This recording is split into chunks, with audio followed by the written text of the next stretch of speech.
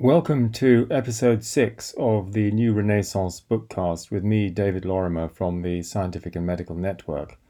In this episode, I'm going to be talking about the writer Hermann Hesse, using a biography and also a beautiful piece that he wrote on trees. So we'll start with the biography, and my title for my review is The Wanderer and His Shadow.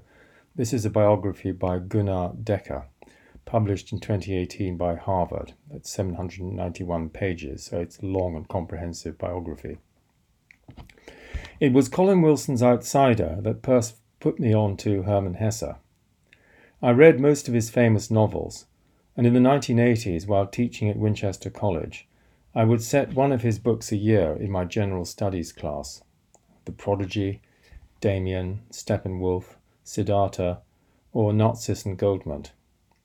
My aim was to promote a degree of self-awareness at this crucial stage of adolescent development, and the first two books spoke particularly to that, the first being based on high parental expectations from a gifted young man, a situation in which many pupils found themselves, and the second was more about the development of spiritual awareness, but also with respect to light and dark, good and evil.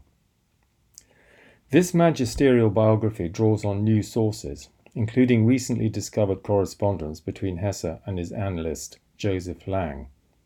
Hesse's output includes 20 volumes of collected works, but also 44,000 letters. We don't write letters anymore, most of them as yet unedited. Hesse's poem Steps symbolizes his life and metamorphosis. Just as every blossom fades, and all youth yields to old age, so every stage of life, each flower of wisdom, and every virtue reaches its prime and cannot last forever. Whenever life calls, the heart must be ready to leave and make a fresh start, and to enter bravely into different and new liaisons. And a magic inhabits every new beginning, protecting us and helping us to live. Here one can see the wanderer represented, as well as the call for renewal, often precipitated by an inner tension that can also arise due to outer pressures, for instance in the stifling pietism of his parents confronted with his independent and rebellious spirit. He saw himself as a writer from an early age, and this gave him a real sense of being alive. One of his great inspirations was Goethe, with his view of nature as a living entity and his understanding of transformative processes. These also occur in Goethe's life, for instance the Italian journey, which Hesse also made, and are reflected in the poem above. Hesse also admired how Goethe integrated different aspects of his personality within himself, most dramatically represented in Faust. The cultivation of mutually opposing forces became for Hesse the ideal for his own passage of life, the biographer writes. Hesse also admired Goethe's transcendence of nationalism. Goethe succeeded in integrating mutually opposing forces to a greater extent than Hesse, especially in his relations with women and attitude to his body and sexuality. For Hesse, this never quite comes together, and is represented in the contrast between the ascetic Narcissus and the sensual Goldmund, even though they are the closest of friends. The outbreak of the First World War and the publication during the conflict of Oswald Spengler's Decline of the West raised profound questions about values and spirituality as expressed in European culture. This brings in themes from his masterpiece The Glass Bead Game about what the spirit can do to counteract naked force, and how the individual intellectual can survive in a world devoid of spirituality. Hesse became increasingly critical of German nationalists, who also turned against him with his more universal outlook. His concern was that war destroys the soul and reduces people to friends or foes. Hesse's meeting with Joseph Lang in 1916 was an important turning point, partly because of the latter's interest in Gnosticism, but also therapeutically. His novel inspired by the dualism of Gnosticism, Damien, came out in 1919. Although he had a deep interest in Taoism and harmony with nature, Hesse chose to portray aspects of the spiritual quest or pilgrimage for the self through the Indian figure of Siddhartha. The European context, however, was, quote, that of an intellectual and spiritual reorientation following the complete collapse of the old system of values, unquote.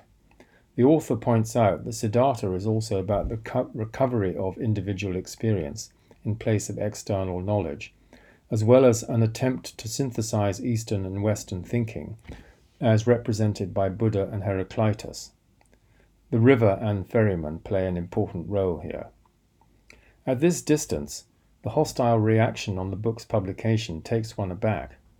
Critics felt a lack of sympathetic identification with the conditions in post-war Germany. Hesse's point, though, is different. We desire to have something given to us from outside that we can only attain within ourselves through our own dedication, he writes. We have to impart meaning to our own lives. The author identifies common spiritual themes that bonded Hesse with Hugo Ball and Emmy Hemmings in 1920, and he writes, the demonic and exorcism, libidinous urges and asceticism, the sacred and the increasing banality of mass culture, the task of the intellectual between social criticism and the timeless evocation of meaningfulness, the monastic life, religion and atheism, the role played by sacrifice for faith, guilt and atonement, the creation of heretics by institutions, the neuroses of modern humans, pantheism and mysticism. These themes reappear in his later work and in his struggle with the disintegration of the spirit and the senses, and they're strangely relevant still today. In the end, it seems that Hesse achieved a degree of inner peace, partly by guarding his solitude and avoiding public events, including the receipt of the Nobel Prize for Literature in 1946. The last chapter is entitled The Old Man of the Mountains. A sign in Hesse's window carried the following message. By the time a person has grown old and has done his bit, he is entitled to acquaint himself with death in peace and quiet. He doesn't need people. He knows them well, and he's had enough of them. What he needs is peace. It's not very seemly to come calling on such a person and pester him with chit-chat. Better just to walk on past his house like it belongs to nobody. Hesse's daily routine in the last few months of his life included passing an acacia tree where he would always pull with all his might on a dead branch, remarking, "It's still holding."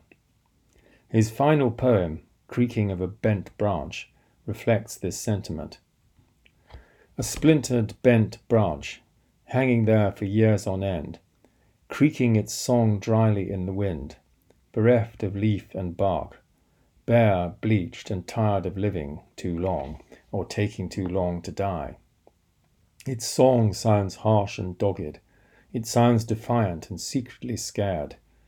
Just last one more summer, just one more winter through. It seems appropriate to finish with the last verse of Steps.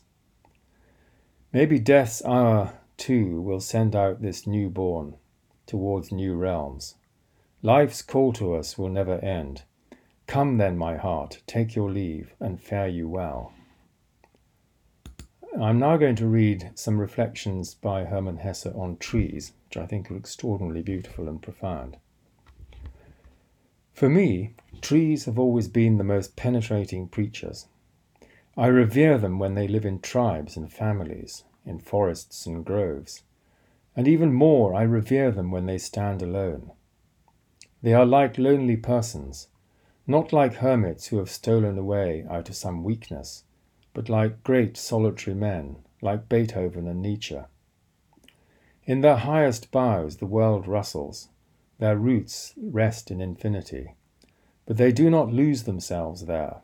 They struggle with all the force of their lives for one thing only, to fulfill themselves according to their own laws, to build up their own form, to represent themselves. Nothing is holier, nothing is more exemplary than a beautiful, strong tree.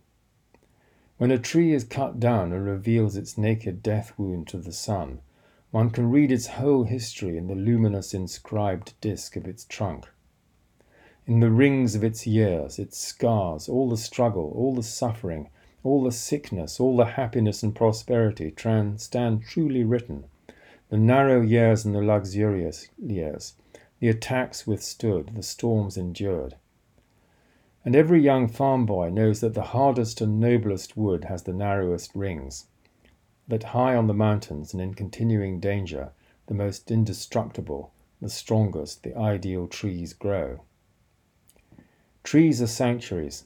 Whoever knows how to speak to them, whoever knows how to listen to them, can learn the truth. They do not preach learning and precepts. They preach, undeterred by particulars, the ancient law of life. A tree says, "A kernel is hidden in me, a spark, a thought. I am life from eternal life. The attempt and the risk that the Eternal Mother took with me is unique to the forms and veins of my skin, unique the smallest play of leaves in my branches and the smallest scar on my bark. I was made to form and reveal the eternal in my smallest special detail. A tree says, my strength is trust. I know nothing about my fathers. I know nothing about the 1,000 children that every year spring out of me. I live out the secret of my seed to the very end, and I care for nothing else.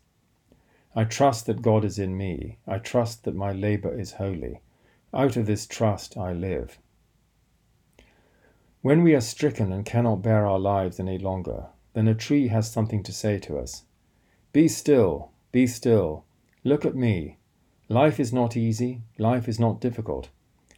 Those are childish thoughts. Home is neither here nor there. Home is within you, or home is nowhere at all. A longing to wander tears my heart when I hear trees rustling in the wind at evening. If one listens to them silently for a long time, this longing reveals its kernel, its meaning. It's not so much a matter of escaping from one's suffering, although it may seem to be so. It's a longing for home, for a memory of the mother, for new metaphors for life. It leads home. Every path leads homeward. Every step is birth. Every step is death. Every grave is mother. So the tree rustles in the evening when we stand uneasy before our own childish thoughts. Trees have long thoughts, long, breathing and restful, just as they have longer lives than ours. They are wiser than we are, as long as we do not listen to them. But when we have learned how to listen to trees, then the brevity and the quickness and the childlike hastiness of our thoughts achieve an incomparable joy. Whoever has learned how to listen to trees no longer wants to be a tree. He wants to be nothing except what he is. That is home. That is happiness. So there you are. There are two reflections on Hermann Hesse. And next time I shall be reviewing some books on science and spirituality. So until then, thank you for listening.